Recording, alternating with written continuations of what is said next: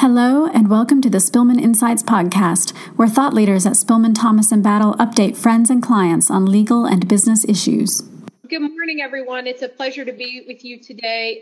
Just a quick background. Eric and I have done a prior webinar in this COVID-19 new world. Today, we're going to talk to you briefly about managing teleworking in a COVID-19 world. Eric and I are both members in the firm's Labor and Employment Group. And so as you can imagine, with all of the new laws and issues that have arisen for employees over the last 4 to 6 weeks, we've been dealing with these issues pretty frequently. So Eric, let me turn it to you. Great. Well, thank you, Carrie, and good morning, everyone. Glad that you are able to join us for this. Telecommuting is clearly something that is becoming more and more of a focus for employers in general, but certainly highlighted by the issues we are dealing with in the COVID pandemic. And part of the reason is so many businesses in West Virginia and North Carolina, in the entire region and the entire nation, are looking at executive orders, differing based on the various states, but all have a general theme of saying non-essential employees have to stay home in order to check the spread of COVID-19. The advantage of having some telework system, we'll talk a little bit about how if you have employees telework, you aren't going to be responsible for paid sick leave or leave under the extended FML under the federal law that passed, the Families First Coronavirus Response Act, that passed feels like years ago, but it was just about a month ago. But it also allows you to maintain your current business operations. And there's a lot of real advantages in doing so. And it allows you to have a more manageable workforce so your employees are dealing with folks they need to deal with at home. Now, there are some other benefits and some positives to being able to telecommute. And a couple of things from recent surveys, they're not on the slides, but just so, employees, when they're asked, 80 to 90% have said they like to be able to telecommute at least part of the week. And a vast majority of employers, up to 95%, have said that having that option actually increases employee retention by increasing levels of satisfaction. And according to the surveys that I have seen, a third of the employees have said, give me the option to telework, I'll take that over a pay raise. I like that flexibility better. The lines about the millennial workforce are almost cliche nowadays, but there is some of that, a workforce that enjoys having that level of freedom. They appreciate that ability to telework. Now, of course, sometimes it's not even possible, right, Carrie? Yeah, and to go back, we're in this COVID-19 world where many of you on this call are just trying to figure out really how to close the gap with the hope that we're going to return to normal operations. And so teleworking is one of the ways that you can attempt to maintain the continuity of operations and services to your customers and vendors. And so one of the questions you have to ask yourself, and many of you may already be asking yourselves, is telework possible? That's a pretty broad question. We think it comes probably with some scary questions on the front end. For some of you may be experts in teleworking, so you were pretty comfortable and able to transition. As a lawyer, I work and Eric works off hours frequently. So we work from home more than occasionally. So for us, Gary, literally, we're doing it right now. So, it hasn't been an awful transition for us. Most of us, we had the technology in place, particularly as it relates to our lawyers and their ability to work from home. But we have had to consider how would that work for staff persons, for paralegals, for some of our back office. And so the first real key is to be flexible, but also be creative. Think about whether or not you can do what you need to do teleworking. That's both from a creative standpoint, but also a realistic one. Do you have the technology that you need to be able to telework and get your job done? And so some of that is, as you'll see here on the next slide, I'll skip one for a second, is do you have the sorts of equipment that you would need to work from home? Laptops, computers, printers, internet, etc. But going back here briefly, one of the big issues we'd like for you to be thinking about as you are considering telecommuting is the security and cybersecurity concern. You need to make sure that you have in place the ability to protect the information that needs protected and to ensure that you're giving employees access to it in a way that has the appropriate levels of security.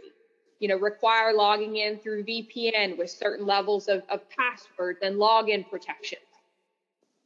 So you really need to be assessing your workforce, both in terms of what work needs to be performed, and number two, you need to be looking at what employees can do it. Not every employee in your workforce is going to be a candidate for telecommuting. And that's a decision that you should make on a case-by-case but non-discriminatory basis. A perfect example, and I think an easy example, is a bank teller at a bank. They probably cannot telecommute because the nature of their job simply requires that they be in the bank branch. Other jobs, I'll use the example of our assistants. Ordinarily, their jobs aren't possible unless they're here in the office. But we've had to be creative to figure out how they can work remotely. And we have seen that in our industry, those other entities with whom we interact, the courts, notaries, real estate transactions, etc., we have seen similar flexibilities from those entities that in part have assisted us in our ability to make telework possible for positions that traditionally might not qualify for teleworking. But, one of the biggest issues, as I shared before, is cybersecurity. And Eric, what are your thoughts on sort of how to make sure that your IT is up to snuff? Well, you're going to need to make sure that you've got a very flexible IT department that are able to respond to questions remotely. And a lot of it's going to make sure that you've got their buy-in to be part of this process. Often that's an easy sell because the IT department are folks that generally appreciate being able to work remotely. A lot of what they can do can be done remotely. They're signing on via the internet to handle issues. I mean, there's not a lot of work that necessarily needs to be done up front. And when you look at the telecommuting issues, one of the major fails, when it fails, a lot of employers that are new to this come in thinking, well, it's because the employees aren't working. It's like, well, actually, the main reason that it fails is there is a technological holdup, that the equipment that you have isn't up to snuff, that you don't have the necessary firewalls in place, not only at your facility, but also that can be handled remotely in a VPN system or on the laptops or desktops, for that matter, that your employees are using remotely. And so at the very outset, you can't be working this out with your employees and then talking to IT. You've got to have the IT department into the process of telecommuting literally from step one. So they're part of creating the solution, and they know what they need from a technological basis to make sure that it's installed. And, Eric, from our perspective, I think it's always easy to use our personal experiences here at Spilman. But, our IT group, we're really fortunate to have a really highly skilled, and I would say not only that, but very responsive IT group. I'm not sure they're on right now listening, Gary. But if they hear about this in the future, it will ensure that I always get my calls answered first. Yes, it will. But they, they were really aware of what our system could handle and sort of what happens if everybody logs on at once and needs to access files from our shared system. And so it's not to say that we haven't had some hiccups. It's not to say that we haven't had to make some adjustments. But we had a fairly realistic view as to what we were going to encounter when we made the decision. And so I definitely think for those of you who have your own in-house folks, you can have a very collaborative process. But for those of you who may be using a third-party service, make sure you're engaging them and understanding who you would work with and who your dedicated contact might be. So Eric, you heard me say a second ago that one of the things that you need to have prepared as you think about a telecommuting workforce is that they have the sort of tools and equipment that they need. One of the questions we got is really about who has to provide this equipment. I have internet at home. Are you required to upgrade me? I mean, what do you think about how we ensure that folks have what they need in their home offices? If it is a home office to a large extent, especially if it is being required by the employer is going to be expected to supply the necessary infrastructure to make it work. So if you are saying, you know what, we're sending everyone home, but we want you to continue to work, we want you to be able to telework and continue to be a meaningful member of the team, well, don't be expecting folks to be buying their own computers, providing their own internet service. You want to be able not only to have control over that to make sure that it is properly secure, but there is going to be an understanding and obligation of the employer to make that possible for their employees. I don't want to turn this into a tax issue, because certainly if I'm setting up my own home office for my convenience, well, maybe that's going to be something I'm writing off on my taxes. But if you're literally saying we are requiring this, we ought to be taking the steps to make that possible. And from an internet standpoint, for those of you on the phone, a takeaway that I would give for you is to be checking with your employees to make sure that they are using appropriate security measures on their internet connection. They should have appropriate password with enough characters and letters and capital and lowercase letters to make sure that someone can't drive by the street, park in front of their house, and log into their system.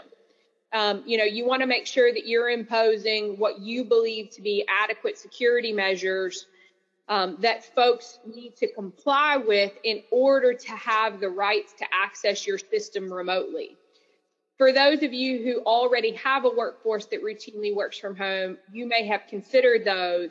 But for those of you who are either A, first-time teleworking workforces, or B, adding brand new segments of your workforce to teleworking, making sure that you have asked the questions and gotten comfortable with the answers in terms of security and their capabilities, that's going to be important to make sure that teleworking is happening safely and securely.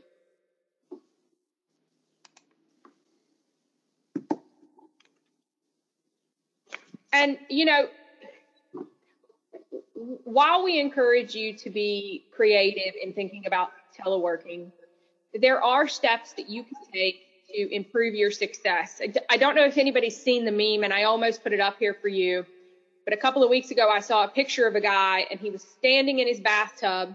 He had all of his work clothes on for work. He had his backpack that he carried with him. He had his earbuds in. He had his telephone in one hand, or coffee, and his other hand was holding his shower curtain rod. And I was like, well, that's a really silly photo. And then in the comments, he said, just trying to maintain my work routine. One of the ways that you can ensure success in teleworking is to establish a routine with your employees. Encourage them to have a work area, not just working from their beds or their couches, but encourage them to set up a space where they can spread out, put up their monitors, have their keyboard.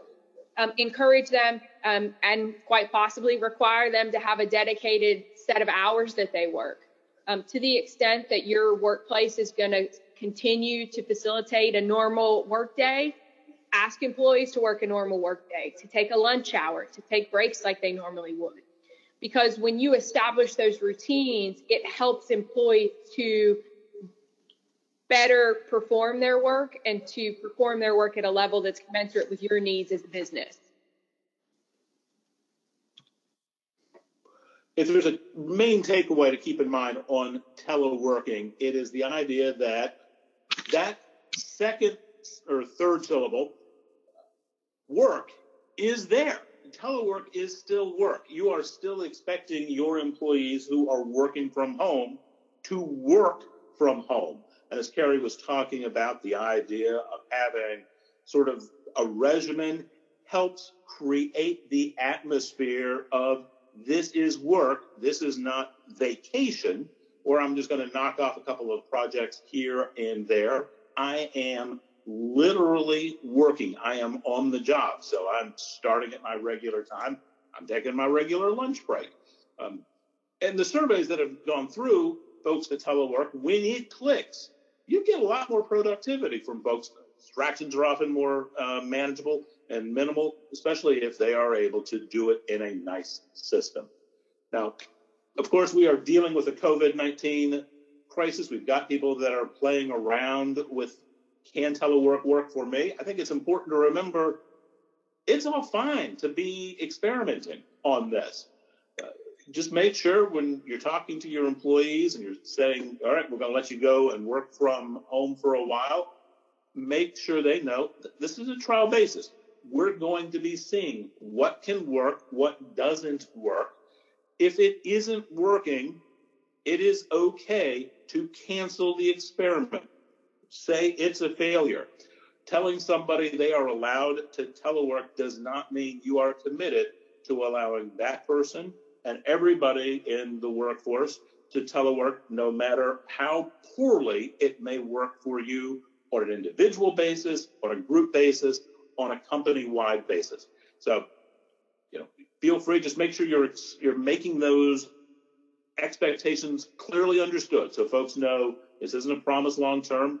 Most folks that I've seen that have registered are long-term HR professionals. They know the drill on not making promises. But just say, look, we're going to play this as it goes. We're going to see what happens. And in the process of that experimentation, make sure everybody knows what is expected. Have a list. Who can work from home? Who can't work from home?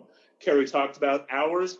It's not just important from a regimen standpoint, but it's important from your standpoint to make sure when people are working. If the work can be done in a staggered manner so that they don't necessarily have to work at exactly 8:30 to 5, that's fine. But make sure those hours are understood. We'll talk about it on some wage and hour issues as well in a moment, but that folks know what is expected of them so they know what they are going to be held accountable for if they don't meet.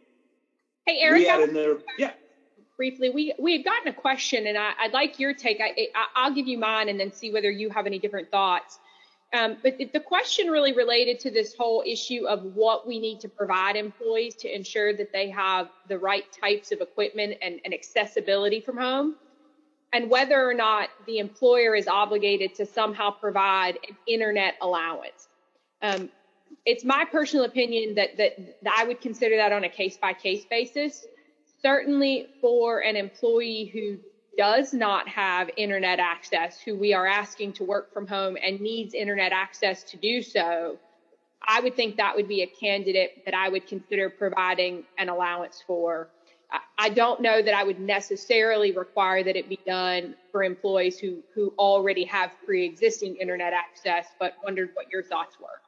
No, I think that's fair. I think certainly it would be a legitimate expense for somebody that has to go to the expense that you are requiring of them. Legally, I don't think there would be an obligation to be paying for an internet allowance for individuals who already have it. I already have a cable modem. It's certainly capable of handling my needs.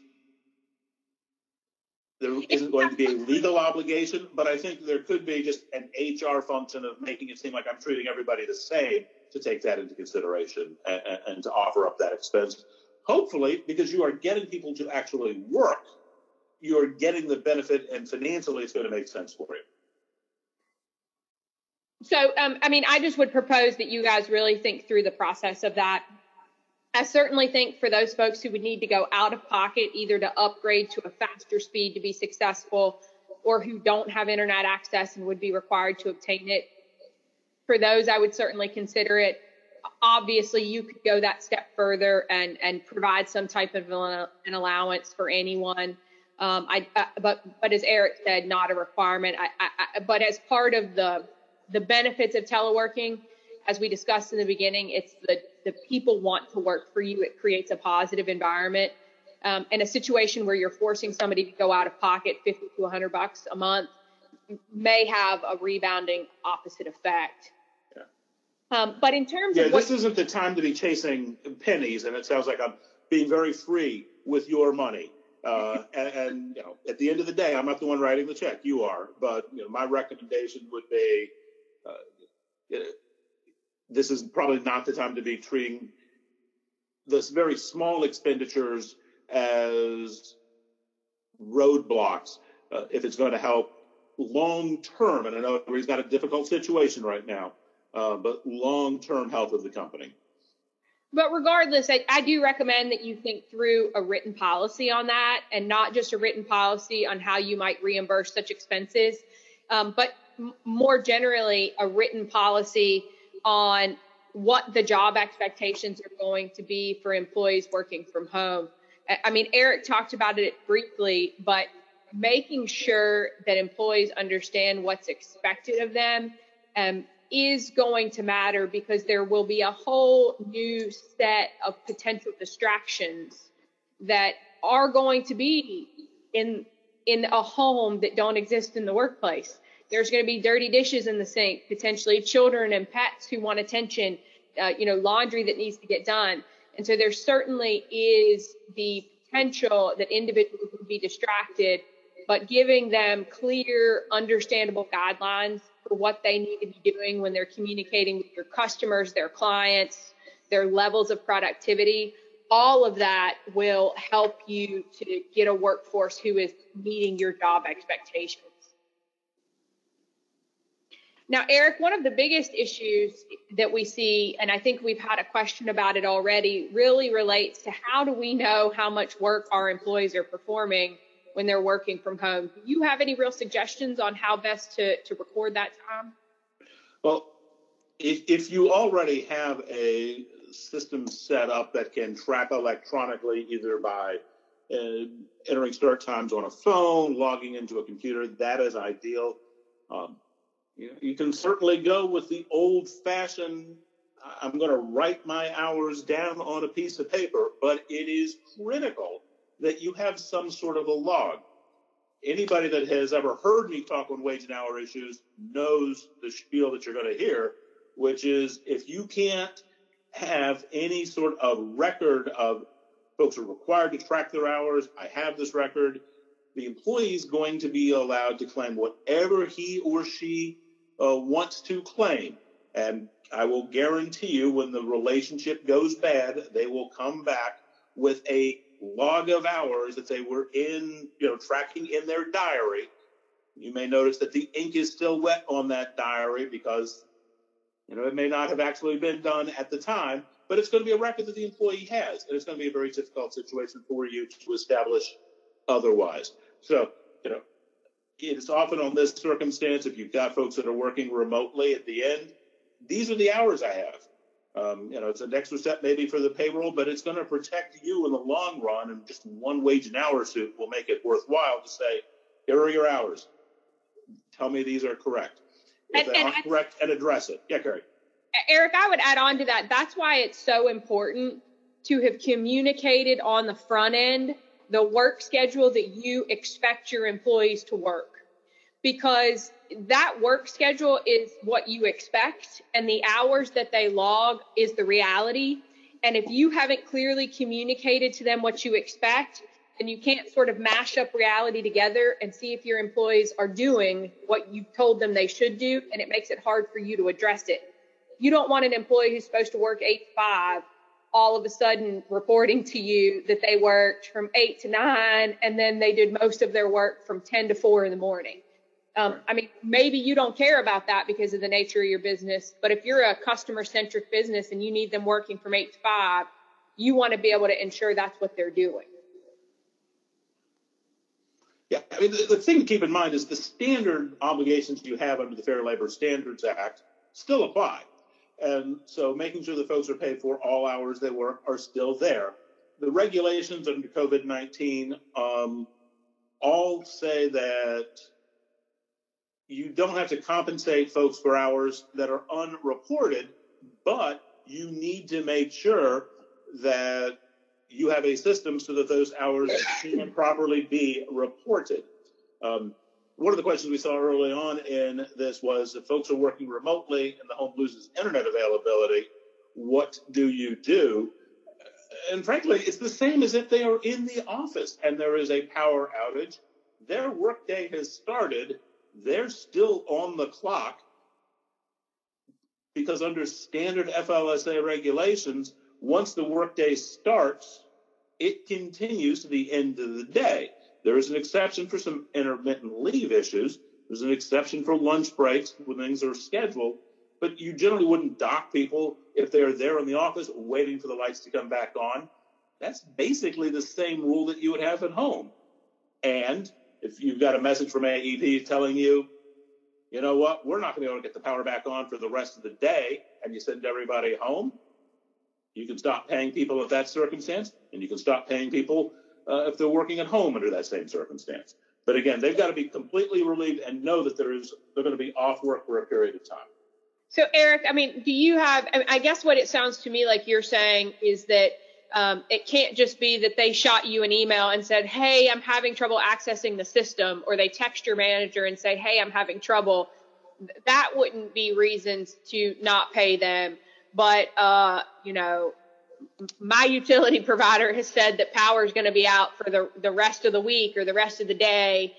That might be different. So you would have to really determine, is that really what you're saying, that you would something more? If you got somebody that's sitting at home waiting for a hour-long lack of power, which is, knocked out the computer, knocked out the power because of, a tree falling somewhere, that's still going to be part of the regular day. And so you're just going to need to be able to track that, no, I'm off. It is a long period of time. Because certainly the standard rules for breaks, if it's less than 20 minutes, you can't dock, period. And again, that's the rule that applies if you're at the office. That hasn't changed. So, Eric, I guess what I would say in that is this would be a circumstance where I might ask myself, how often is this employee's internet not working? Yeah. Do we have an issue of, a lack of proper equipment that we need to address? Or B, is this go back to the fact that teleworking is an experiment and decide whether or not this employee's experiment is a failure? Yeah, this may not be a location where it works. And so then, Eric, how are you recommending that we track overtime hours right now? Well, clearly it's the same rules. And I know it sounds like, well, then why are we having this? But it's just to keep in mind, telework is still work. And so if the rule at the office is you don't work overtime without permission, that's the rule when you're teleworking. You don't work overtime without permission. And that we need approval ahead of time. But of course, the same rule applies that if they are recording those hours, you've got to pay them for that, at least that first shot, but then you discipline them for working overtime without permission. You can't just refuse to pay folks. And again, anybody that does payroll on a regular basis is going, Eric, I already know that. That's the rule when they're in the office. Rule translates when they're working from home. And one of the ways that you are going to make sure that employees understand that the rules in the office apply at home are to make sure that your employees are aware that your workplace policies and procedures remain in effect. You're going to want to have those in writing with all the appropriate caveats that any good lawyer would give you about whether or not this is limited to this particular instance, et cetera. But you want to make sure that you've communicated in some way to your employees timekeeping, hours worked, their schedule, conduct, et cetera. And we're going to talk about some of these conduct issues a little bit more. We had a question in one of the registrants who asked about ADA sort of accommodations issues. And I don't mean to sound like a lawyer here, though I am, but really nothing changes for you. Under the ADA and FMLA, keep in mind that you are only subject to those laws under the tests that ordinarily apply. while the Families First Coronavirus Response Act is going to make some of the employers on this call subject to providing a FML leave when normally they don't have to, for all other types of FMLA, the normal default rules apply, which is 50 or more employees within a 75-mile radius, worked for you for at least a year, 1,250 hours, et cetera. But you're going to use the same triggering events that you would use if this person were in the workplace to deal with a request for accommodation or a request for leave.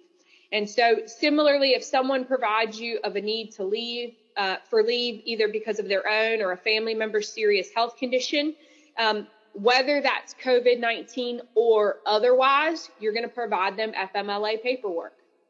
If it's COVID-19 related, check with your counsel. The laws on that type of paperwork are a little different. But at the end of the day, if you provide them the normal DOL FMLA paperwork, I'm not going to be terribly upset because that's the right step to move it forward. If we get feedback from a healthcare provider that it's a COVID-19 reason, we can adapt to this less stringent documentation requirements. Under the ADA, I think we stress this every time we talk about the ADA, whether that's, at a supervision event or otherwise, but you need to engage in the interactive process. From a teleworking perspective, that may mean that conversation can only occur via email or telephone as opposed to in person, but it's going to be even more important that you're documenting that you had that conversation. So again, you're going to receive from the employee some request to alter their workspace or work environment. And then you're going to have to consider why they need that accommodation and whether you can do that. We encourage you to be creative and realistic throughout this teleworking process.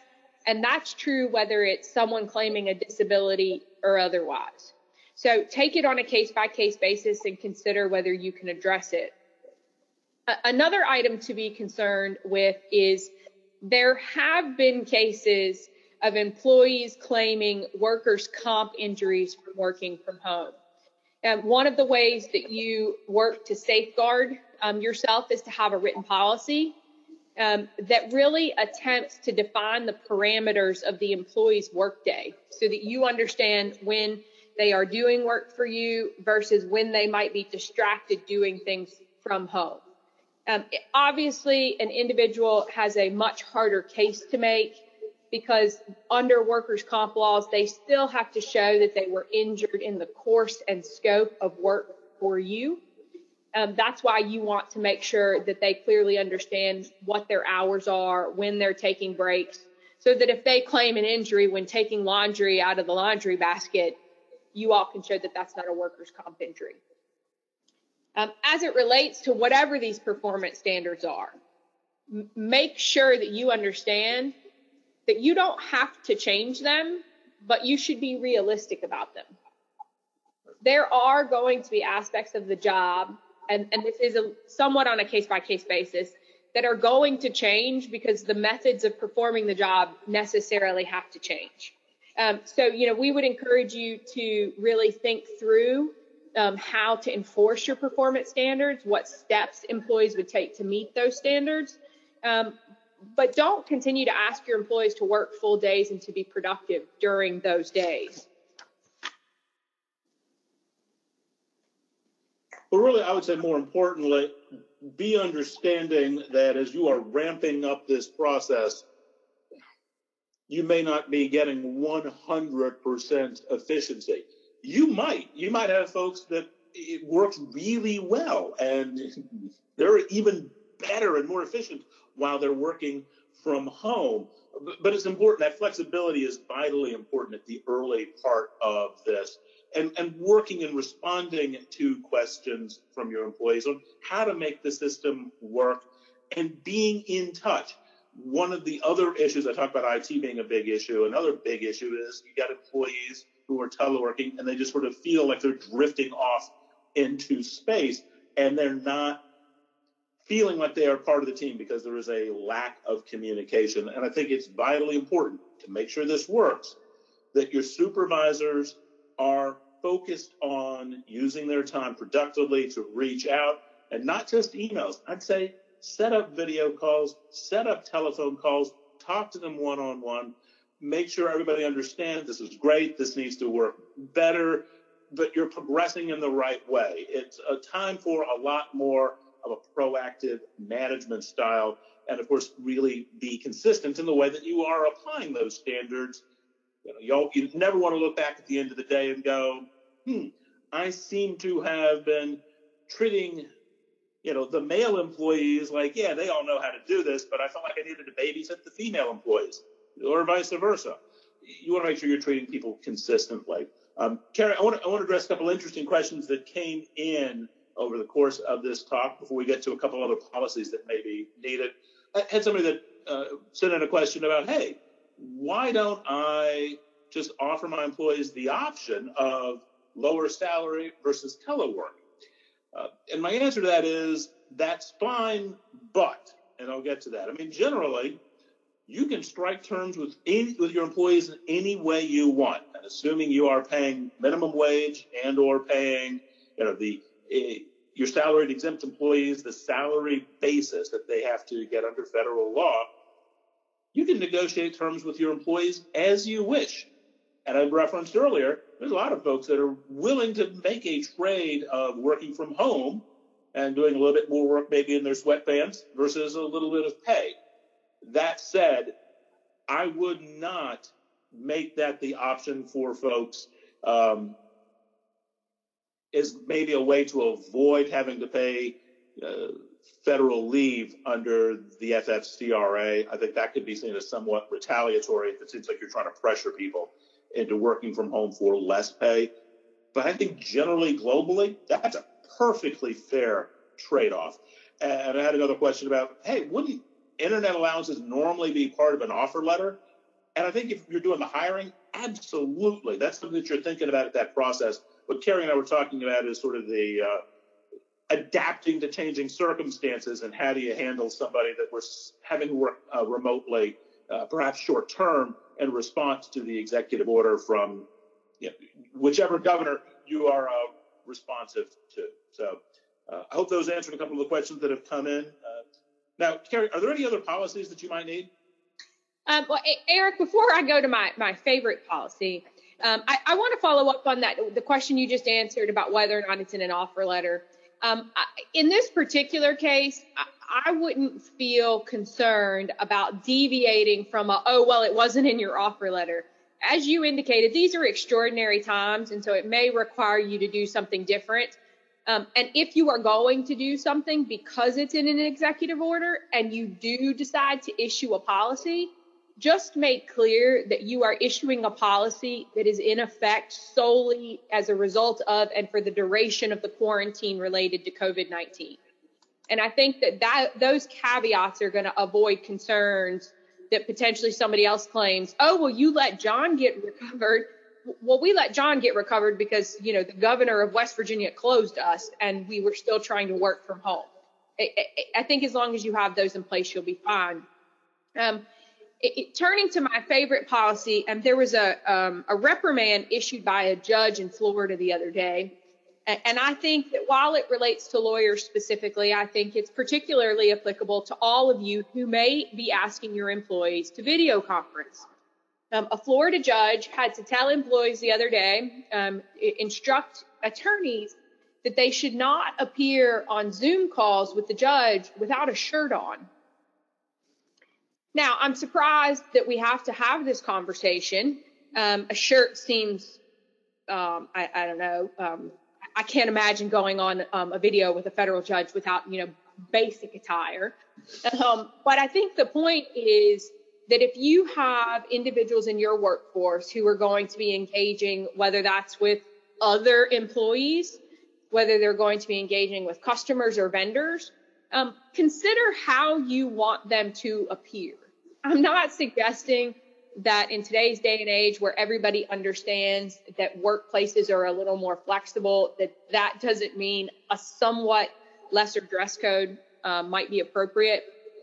But consider talking about what minimum standards you'd like your employees to have. Should they have brushed their hair today? What sort of distractions would you like for them to take steps to try to mitigate? I mean, we've probably all seen, I think it was a CNN clip of a guy who's sitting there trying to talk, and his daughter comes in screaming. You're not going to be able to avoid those in their entirety. But considering asking your employees to choose a place that has an appropriate and professional background, minimizing attempted background noise, et cetera, I think you should consider those in the policy. The judge who reprimanded the shirtless attorneys basically said that professionalism hadn't gone out the window.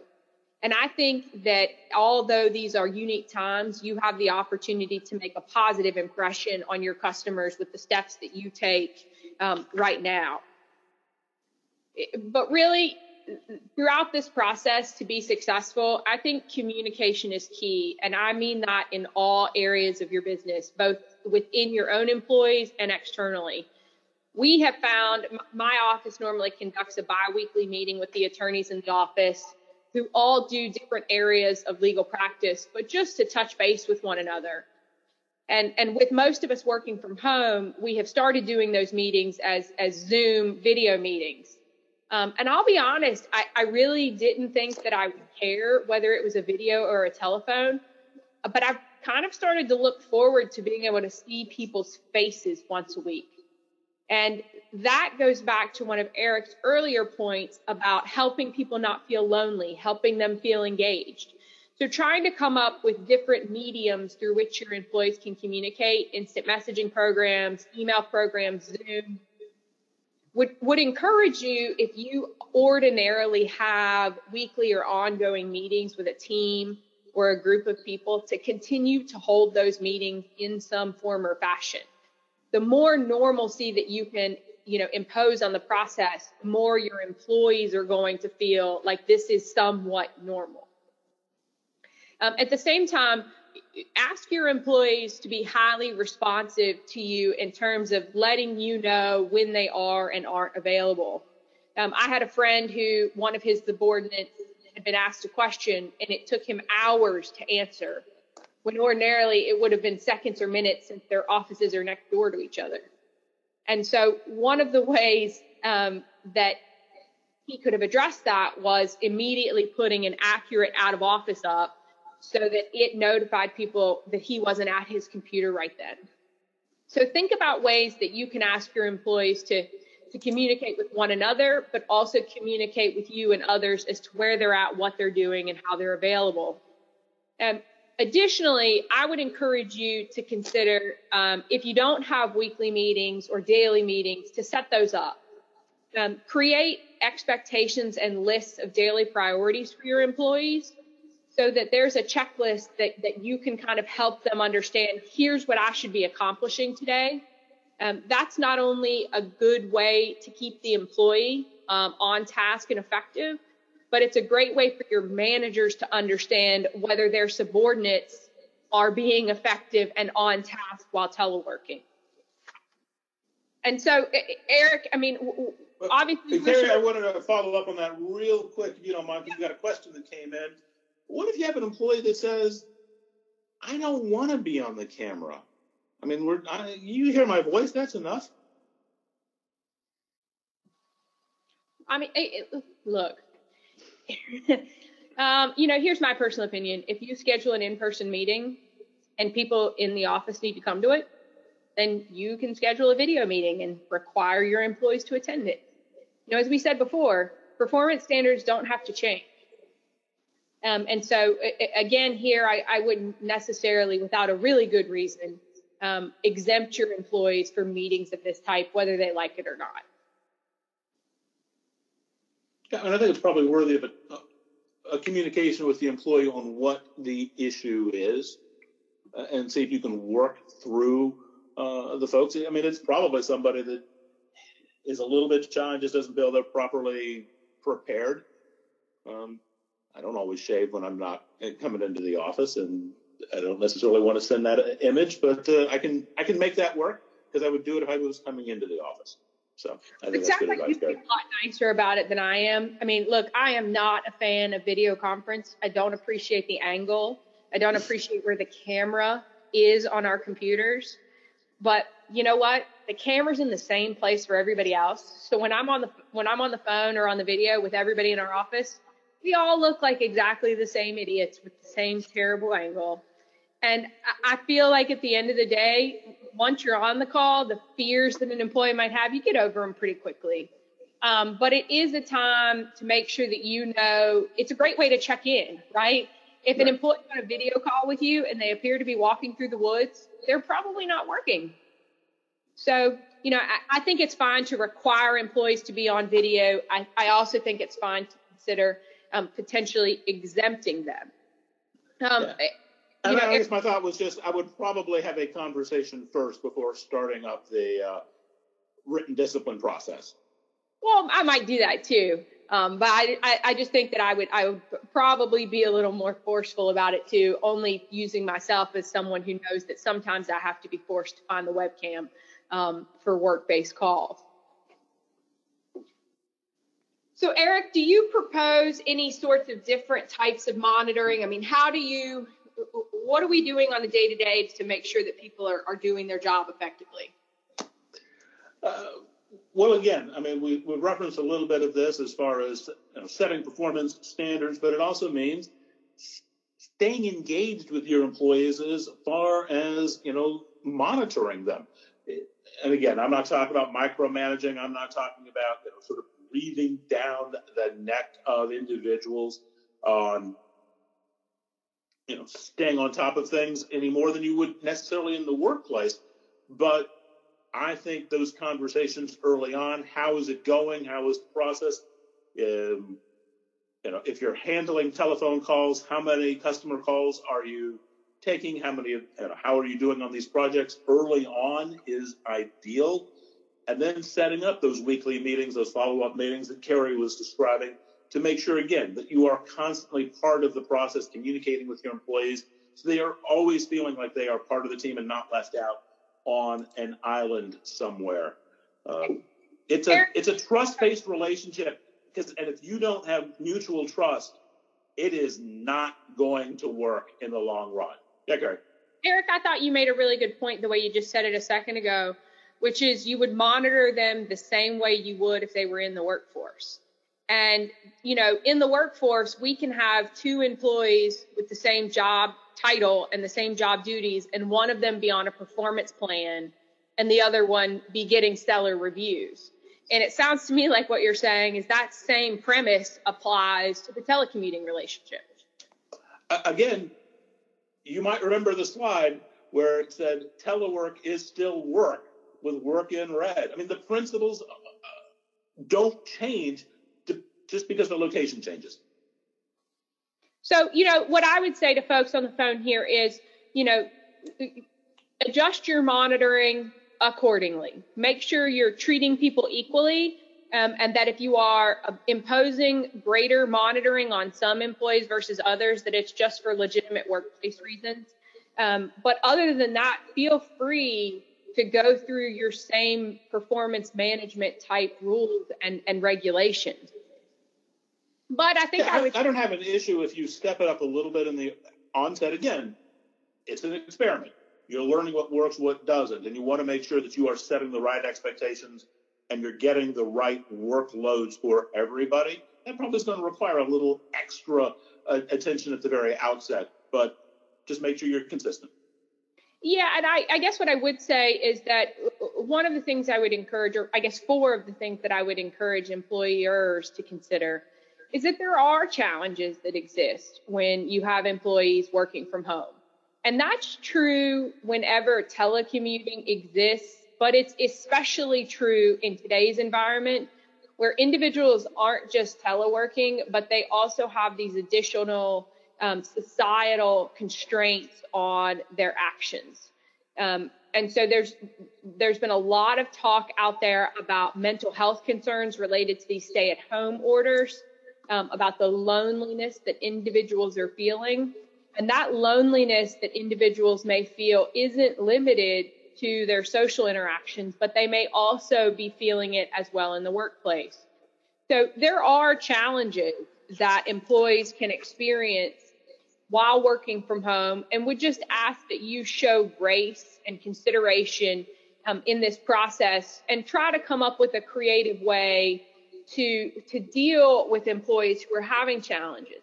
I mean, remember, you're a team. And I would say more than ever now, it's important that you come up with ways to recognize successes that your teams are having. And they may be smaller or different successes than you would have recognized in the past, but make sure that you're recognizing them. Make sure that you are taking these opportunities on phone calls, on video conferences, to check in with each other, not just about work issues. For some people, this may be one of the few opportunities that they have to really talk to people that aren't their four-legged pets, their plants, or their children. So, I think that employers can be a great source of support for employees during this time as well. So it wouldn't be a talk about telecommuting if we didn't, Eric, spend at least a minute on the Families First Coronavirus Response Act. So you want to give a review of those? Sure. I hope folks have another 90 minutes to go over this. Y'all may have heard. Congress passed this, and we are living under it at least through the end of the year, and in very bulleted format. There's a lot of information on the task force website. It is a law, y'all know this, that establishes up to 80 hours of paid sick leave for a variety of COVID-19 related reasons, and establishes a new reason for FMLA leave. And I always say that because it doesn't give you more weeks. It's still the 12 weeks, but it's a new reason for FML for addressing a child who is out of school or daycare or a child care provider is unavailable. The law was really clear. And one of the reasons that we're talking about teleworking is it's only available if an employee is unable to work or telework, which the Act actually was kind enough in the regulations to define. What is telework? So, when we see in the context of this law, the ability to telework, it really means three things: that the employer has work for the employee to do, that the employer is permitting that employee to perform that work from a telecommuting perspective, and three, that there aren't extenuating circumstances that may prevent the employee from performing that work. So, really, what does that mean? Well, we think that being able to offer telecommuting is going to provide you with a way to say, you don't need leave. You can be at home and continue to do work for us. We think it expands the opportunities for you to continue to have a fully operational, efficient workforce, and think that's one of the great reasons for considering it, in addition to some of the other benefits we've already described. However, if you look at the regulations, it is clear that there will be instances where an employee, although offered the opportunity to telework, may be unable to telework because of one of the COVID-19 qualifying reasons. When an employee reports to you that they need leave and they are in a teleworking situation, the regulations imposed by the DOL indicate that you are entitled to seek documentation in support of that leave request, which includes the employee's name, the dates for which the leave is sought, the COVID-19 qualifying reason, and the statement representing the reason they're unable to work or telework. The examples given in the regs relate most often to an individual who has a COVID-19 positive diagnosis themselves. And I think that's really reasonable, right? You have an employee who maybe initially wasn't showing symptoms, but later on is reporting that they're having awful health symptoms and they just can't work. Well, that makes sense to me. They're going to qualify for leave. But one of the situations we've seen arising recently are employees who are claiming that they cannot telework because they aren't able to deal with their children at home and be effective. Eric, you and I have talked a little bit about that. Part of the issue for employers here is that the documentation required, it's a little questionable as to how much information you can request in support of that statement representing that they're unable to telework. What thoughts do you have on how we might go about maybe getting more information as to why you can't deal with your children and work? Well, I think, and we're digging into a gray area on this without a doubt, but I would be comfortable telling employers to explore a little bit on why they're unable to telework, especially because, and we got a slide on intermittent leave coming up. You are allowed to create intermittent leave. Okay. Under the FFCRA, if folks are teleworking or if they need leave for childcare. And so I think you can use this regulation to at least begin a dialogue with the employee of, well, you say you can't work or telework.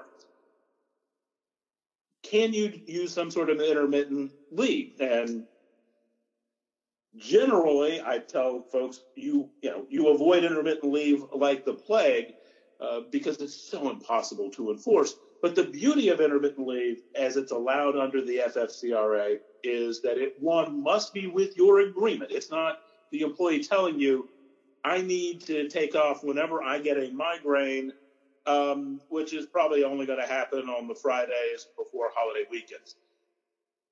Here, you are establishing a schedule, and you are saying, all right, you can use intermittent leave, and so we will have you work 3 hours in the morning while the kids are working on, catching up on their schooling, and maybe 3 hours later on in the evening, or 2 hours, or, whatever, however the math works, so that you are creating a schedule set down, preferably in writing. Doesn't need to be formal, but at least an email that you both are sort of acknowledging by electronic signature on how it's going to work, what days are going to be worked, and what you're going to do during that time frame.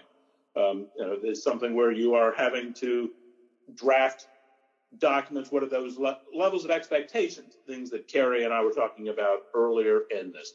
So I am comfortable in at least exploring that angle with somebody who comes up to you and says, you know what, I can't even telework because I got to take care of the kids. And I think but the documentation levels are very minimal. Sorry, Carrie, go ahead. No, I just think that in terms of having that discussion when an employee tells you that they're unable to work, I encourage a couple of things. Remember, intermittent leave exists, and under this law, it will pay an employee at a partial rate when they're unable to work to care for their kids. But if an employee can work their normal full set of hours, maybe under a different structure, like some hours early in the morning, some hours later in the evening, etc.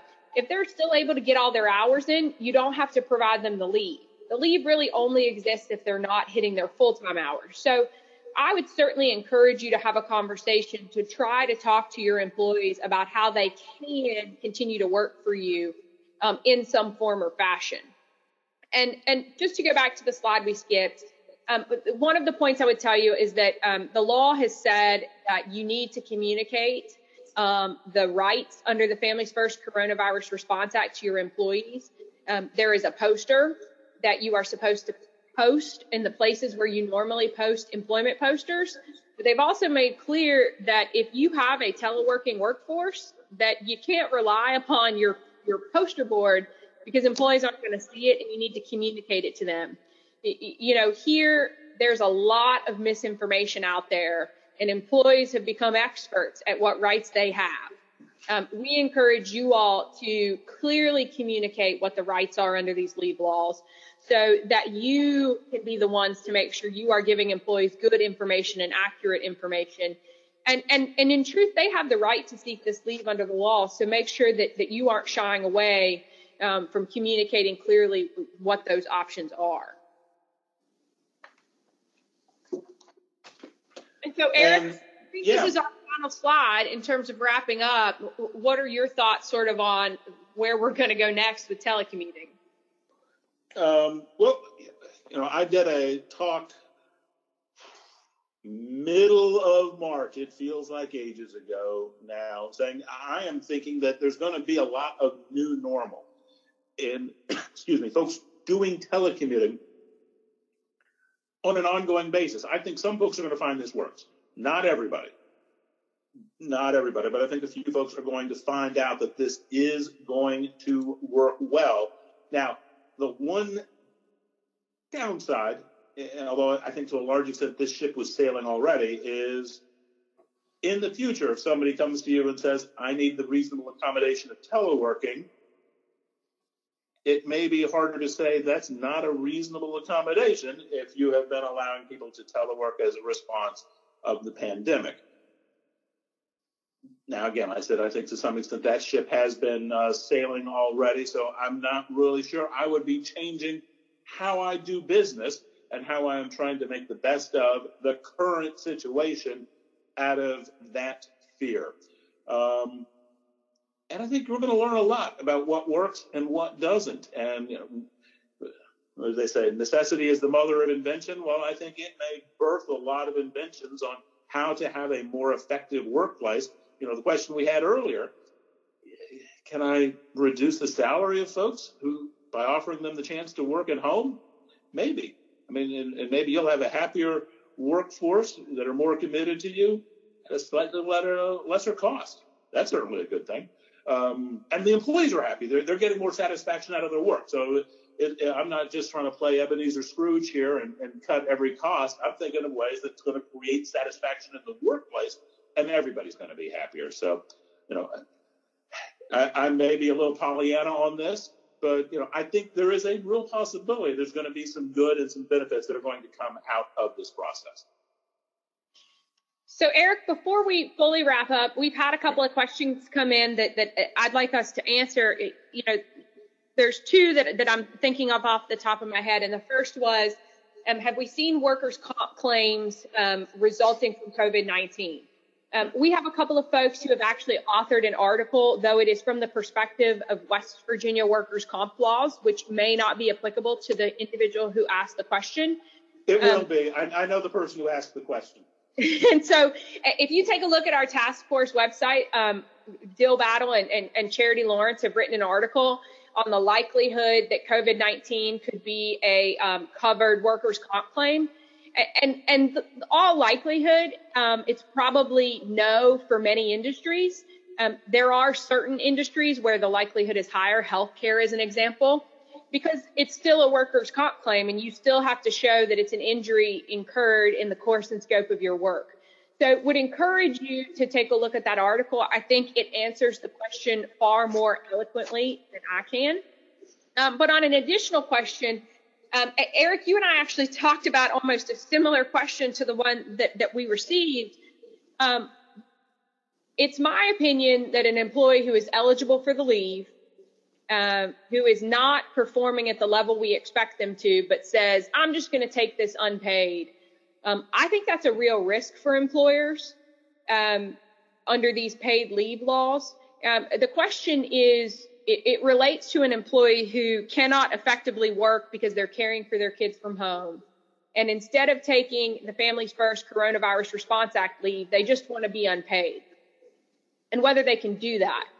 Well, one of the elements of the paid leave is leave that is being provided as an additional type of leave under the FMLA. And under the FMLA, an employee doesn't actually have to request leave so much as they tell you about the need for leave. And in this case, an employee here, I think you could at least argue that they've told you of the need for leave. And I would worry about what happens if you don't, as an employer, go ahead and start ticking off those weeks of FMLA coverage now. So, Eric, what's your thought on just going ahead and designating that leave as EFML and paying them according to the 2/3 rates there? I think you have to. And I saw that question, and I'm glad you took the first whack at it, because it is a tricky one. But I agree with you that I think there is too much risk in saying, okay, we aren't going to give you the leave that we are required to. And I know the employer is doing this because they've done the math, and the $600 extra payment under unemployment is going to be better than 2/3 pay. But they have told you they need the leave. They qualify for it. I think they get it. I don't think you have the option of saying, well, no, instead of doing what the law says we have to do, we're going to give you an unpaid leave. I agree with that. I think you have to go ahead and designate it. Another question, and Eric, you and I were actually emailing about this yesterday. It relates to the definition of a care provider for children and sort of when that's unavailable. And I think you can probably answer it with a little more detail, but my understanding was that the regulations imposed a pretty broad definition of caregiver under the law that entitles an employee to leave. Right. I mean, it is not just a professional caregiver, but it is a friend or family member who isn't being compensated that is now unable to provide leave for a COVID-19 reason. There is no requirement under the law that I have seen that says we can make them look for other sources that aren't in the home. Because again, if you go back, the leave for childcare under the federal paid sick leave, the extended FML, you do have to certify that there is no one else at home available. But I think that's it. It's not there's no one else in the community who is available. Well, I think that's all of the questions we've received. And other than the fact that I have managed to misspell my own email address, we have provided you with our contact information on this last slide. We'll correct my email address before we put it up on the website because it's actually spilmanlaw.com. But we're happy to answer, a follow-up question that you may have as a result of this presentation. We appreciate you all joining us today. We hope that you all are staying safe and sane as you navigate this pandemic, and appreciate the opportunity to chat with you all today. All right. Carrie, thank you all so much, and thank you all for joining us.